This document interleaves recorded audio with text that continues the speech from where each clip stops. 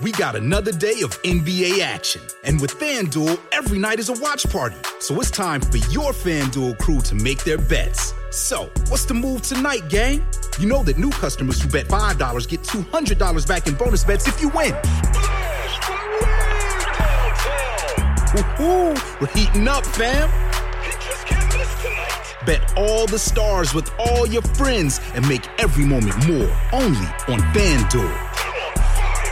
New customers bet $5, get $200 back in bonus bets if you win. Make every moment more with FanDuel. It goes down in the DM. It go down in the DM. 21 plus and present in Virginia. First online real money wager only. $10 first deposit required. Bonus issued is non-withdrawable bonus bets that expires 7 days after receipt. See full terms at FanDuel.com/sportsbook. Gambling problem? Call 1-800-GAMBLER. On the new podcast, American Criminal, you'll learn about the fraud, theft, and murder that marks the dark side of the American dream. Like the Menendez murders. Was it two greedy kids who killed their parents for money, or is there more? Listen to American Criminal wherever you get your podcasts. Thanks for tuning into Americana Music Profiles. The next episode starts right now. You are tuned in to another edition of Americana Music Profiles, brought to you by Americana Rhythm Music Magazine and AmericanaMusicMagazine.com. I'm your host, Greg Tutwiler. Let's jump right in to the next exciting interview.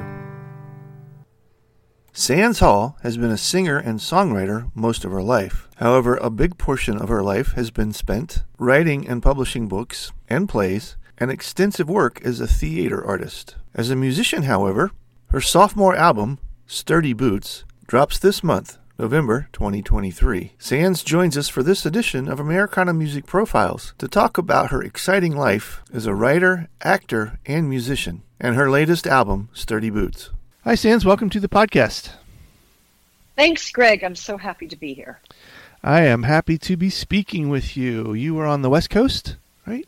I am indeed in a small, lovely town called Nevada City in the Sierra Nevada in the foothills. Oh, wow. Cool. I bet it's gorgeous out there. Quite beautiful. Yeah. It is. That is cool.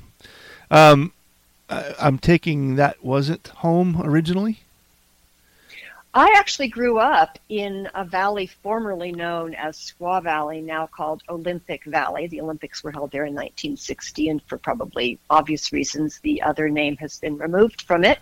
And so I lived close to Nevada City, Grass Valley area when I was growing up, but never really knew about it. And then I came here after I got my two MFAs and was then wondering what in the world I was going to do, and landed in this beautiful place where I've been able to both be on the stage and work on my writing and, of course, create a fabulous group of musicians with whom I am lucky enough to get to play. So you have lived on the West Coast most of your life then? I have. I did spend about 4 years in New York City. I call it sort of my a different kind of master's program because, of course, you learn a lot from being on the streets. Yeah. And I was working, largely I was working as a waitress at the Magic Pan. Okay. But I also was doing music and theater and stuff. And then I also spent actually on and off about a decade at a college called Franklin and Marshall College, where I was a professor of English and creative writing. Oh, cool. With that delightful college. Yeah. So I've definitely spent time on the East Coast as well as the West. Yeah, that's cool. I think I read somewhere where you had mentioned that you wrote your first song when you were 14, but I think if I've got this right, you're only just now getting ready to release your second recorded album. Is that right? Yes, it's funny. I did write my first song when I was 14. Sappy little darling thing that song was. And I did play a lot of music all through many, many years, and wrote a lot of songs, especially when I was in New York City in my 20s. And then I moved to Los Angeles, and through a series of circumstances, I stopped playing so much music. And those two circumstances include that I got involved with the church/cult of Scientology, really big for me that I can say that out loud, but I can. And at the same time, I met and married, or how that Scientology thing happened, is I met and married a very fine jazz musician. He played upright bass named Jamie Font, played with the likes of Stanley Clarke and Chick Corea, so he had like status in my eyes. And jazz was relatively new to me at the time, and I just fell in love with it. But I was informed that my kind of music, which up to that point had been what you might just call plain old folk music, wasn't really music. Jazz was music, but my kind of music wasn't. So the combination of those things, I just hardly ever picked up my guitar. And I mean, I did sometimes. A song would just come roaring through and I would write it. But then I moved to Nevada City, where I live now, and met some wonderful musicians, and they were like, these are great songs, you should do more. And so that eventually led to my first album, which the joke is it could have been an LP. It could have been an 8-track, could have been a cassette, and I made a CD just in time for those to just about go obsolete. But it was very jolly, and so that was a number of years ago, and now I've got a second a self-album. There are some CDs, but mostly it'll be streaming coming out, called Sturdy Boots. Okay, cool. And then in the midst of all of that, you if I'm right, spent a lot of time in theater, and you've written plays or acted in plays, I think. I'm sure I read, but tell me about that part of your life. Oh, that's so kind of you. Yes. My first sort of endeavors in the world were much more around theater, and music was, I did it, but it wasn't like where I was focusing. So, yes, as an actor, I performed with like Colorado Shakespeare Festival and the Oregon Shakespeare Festival and lots of regional theaters. And so I had a lovely career as an actor, and then I gradually moved over into directing, which I also adore doing. And through a series of circumstances, I also came to write 2 plays so far.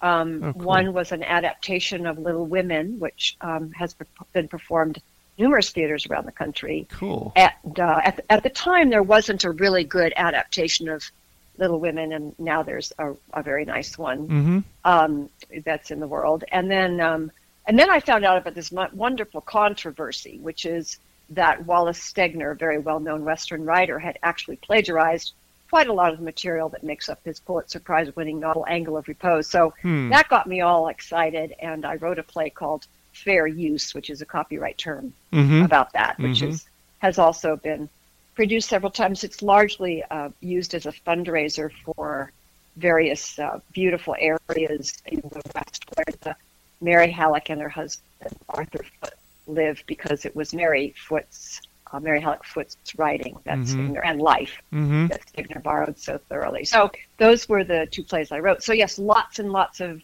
theater, and I love to direct.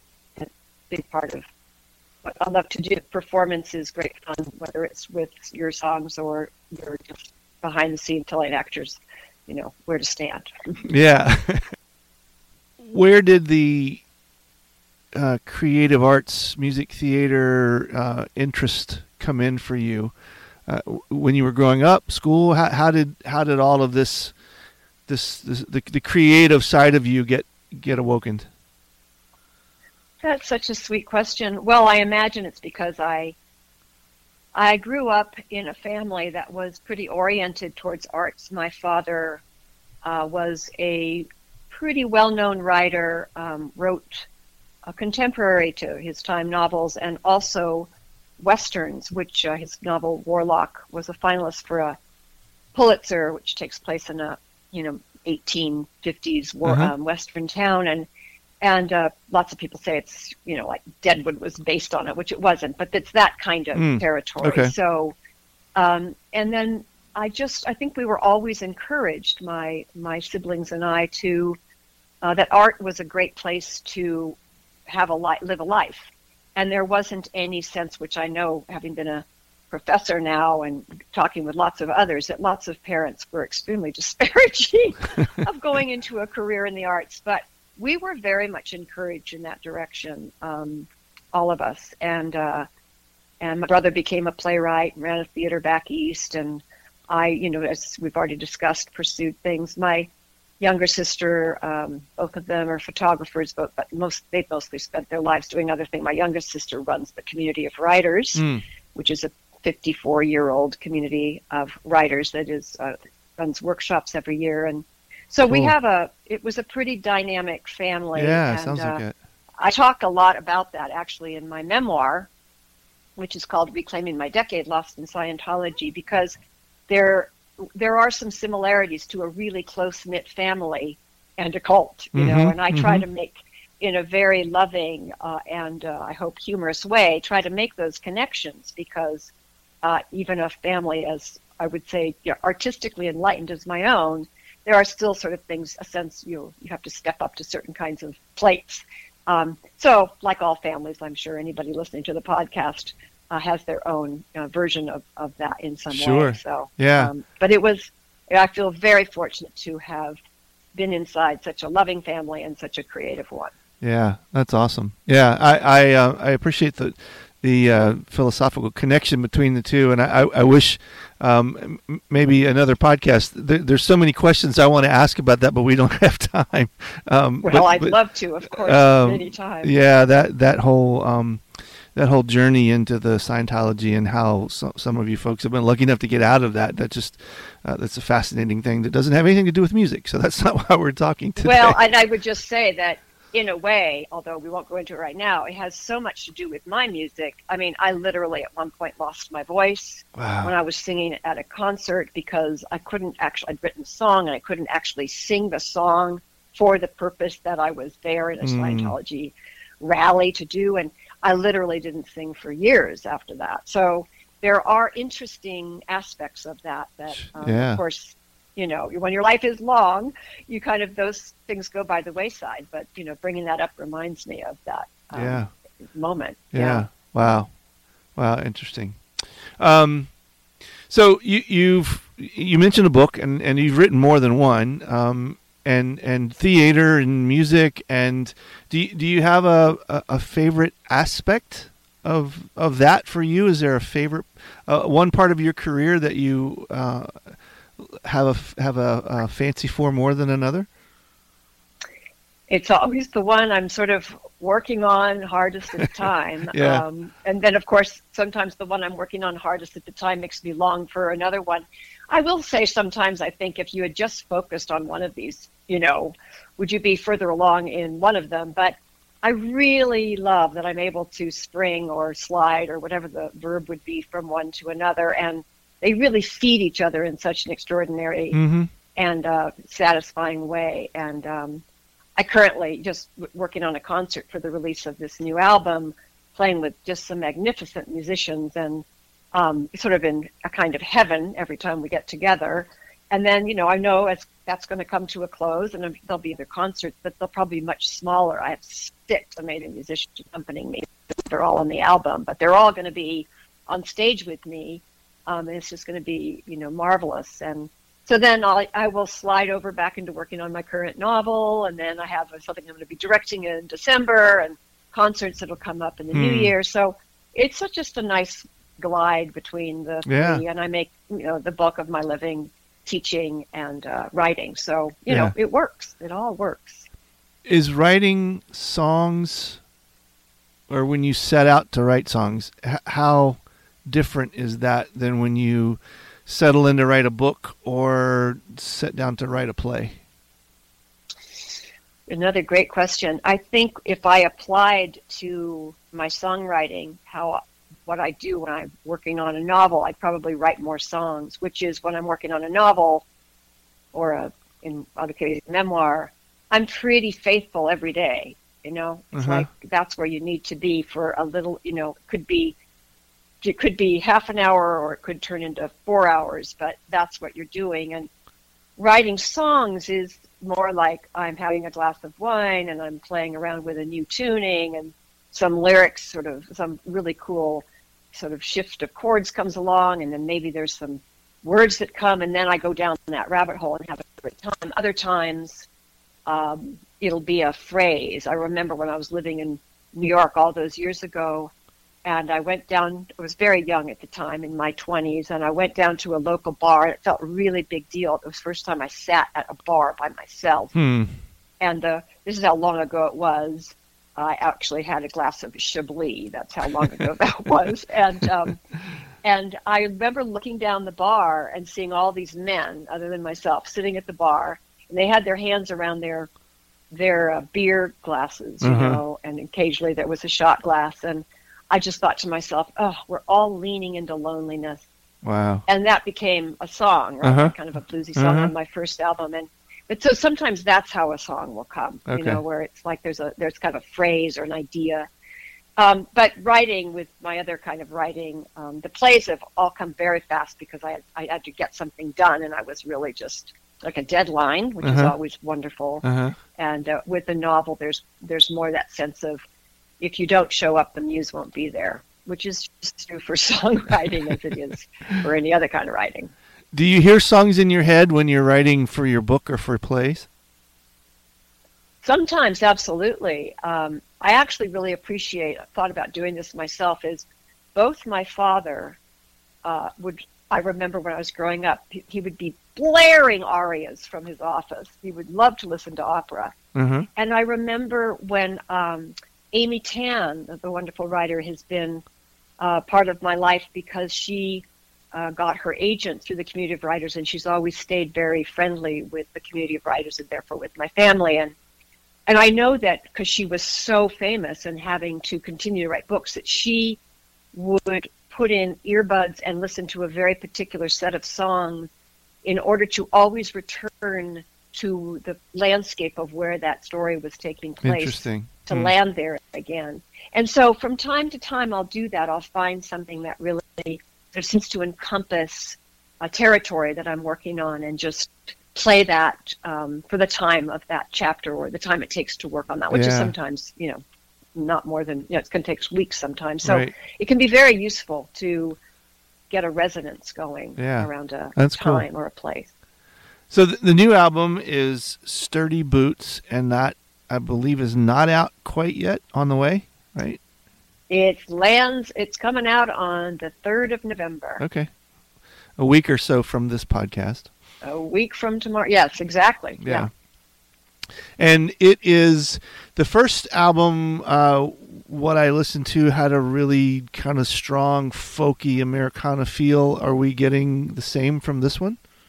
Yeah, I think it's interesting because I told you that story about the jazz musician who kind of told me my music wasn't music, and I'm very grateful for the sort of jazz influences that have emerged over other songs. So I think you'll still there's actually one absolute country song on the new album, total country, and there's ones that I really got into open tunings, so there's a lot of several of the songs, 2 of them are in open D and 1 is in open C, and there's a lot of, I love that big open sound that an open tuning can give. So I think, and I have such wonderful instrumentation like oboes and violins, that it feels like it's a little more towards the jazzy than the folk, still soundly in Americana. There's one song on the album I'm quite excited about. It's called It May Be, and I wrote the lyrics ages ago, and it was a kind of country song. But I thought it was so insipid that I never played it. And then I was introduced to this big wide open C tuning, and I began to play around in this C tuning. I had a friend, Randy McCain, who plays reeds, clarinet and bass clarinet and sax on the album. And he was over, we were rehearsing for something. He said, oh, that sounds like a raga, which of course it isn't, Greg, but it made me go down that rabbit hole for a bit. And so it's really trancy, and it's got this beautiful percussion and bass going on in it, and accordion that kind of adds a Far Eastern sound and Mid-Eastern sound. And it is, I have to say, really good for driving on the freeway at night. That's cool. I like that. It's a nice long one. You can kind of get, sunk into it. So that's a really different piece. The way that on Rustler's Moon, that first CD, there's that Light a Candle for Freedom, which is a cappella 3-part harmony, which is a really different piece as well. Very so pretty. Yeah. My 2 producers have both said, gosh, get what's coming up next, which I'll take as a compliment. Yeah. It's like very different kind of music. So will you take this on the road? What kind of how will you share this with your fans? This big concert up here at a beautiful historic theater, and then probably most of it will be trying to get the word out about streaming, and then one of my favorite things to do is house concerts. I love an audience that's really attentive, and I love that house concert. You can have that intimacy with the instruments, and so I'll probably be taking it on the road in various venues, places, friends who have actual houses, or people that actually run house concerts. I'll probably take just 1 or 2 of the musicians, because it's not really feasible to carry around 6 extraordinary musicians, and one of the reasons it's not feasible is because they all have sterling, astonishing careers of their own. So I feel very lucky to have them with me on November 3rd for this concert. But we're not going to be going on tour. But some of them, sometimes I travel with 1 or 2 of them, and that can be just so enjoyable. Yeah, that's cool. So how do you like to communicate with your followers? Website, Twitter, all that kind of stuff? What's the best way for people to reach out to you? So great. Probably my website's the best. That's the best way, sands@sandshall.com, and I'd love to hear from anybody. And then thanks to CD Baby, I'll be on all of the streaming platforms as of the 3rd of November. And so I have Facebook, I have Instagram, and I have a website, and I would just so love to hear from people if they want to talk about a song or get in touch. Awesome. I wish we had more time. There's so many other fascinating questions about your fascinating career that it would be fun to delve into. We'll have to get together again. I appreciate your career and your story and being willing to share with us, and we certainly wish you the best with the new record. Thanks, Greg. What an entire pleasure it was to speak with you. Thanks for these wonderful questions. Oh, awesome. And the support of the album. I so appreciate it. Absolutely. Thank you. Thanks again for tuning in to this episode of Americana Music Profiles. Find us on iTunes at Americana Music Profiles and on the internet at AmericanaRhythm.com.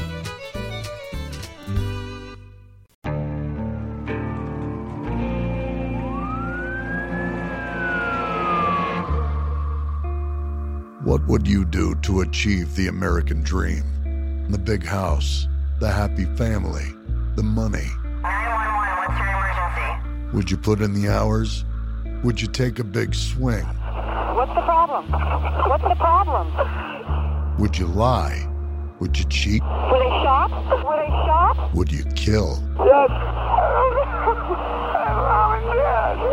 My mom and my dad. From Airship, the studio behind American Scandal, comes a new true crime history podcast. I'm Jeremy Schwartz, and I'll be taking you inside the minds of some of our most notorious felons and outlaws, exploring the dark side of the American dream. In my new show, American Criminal, you'll meet the picture-perfect brothers who killed their parents, the thief who stole babies, the crypto king who siphoned off billions, and plenty more. From assassins and gangsters to killers and con artists. Whatever the case, whoever the criminal, you don't know the full story. Until now. Don't miss the debut season of American Criminal, The Menendez Brothers, beginning February 29th. Listen wherever you get your podcasts, or to get early ad-free access to the entire season first, plus hundreds of other ad-free history podcast episodes, subscribe at IntoHistory.com.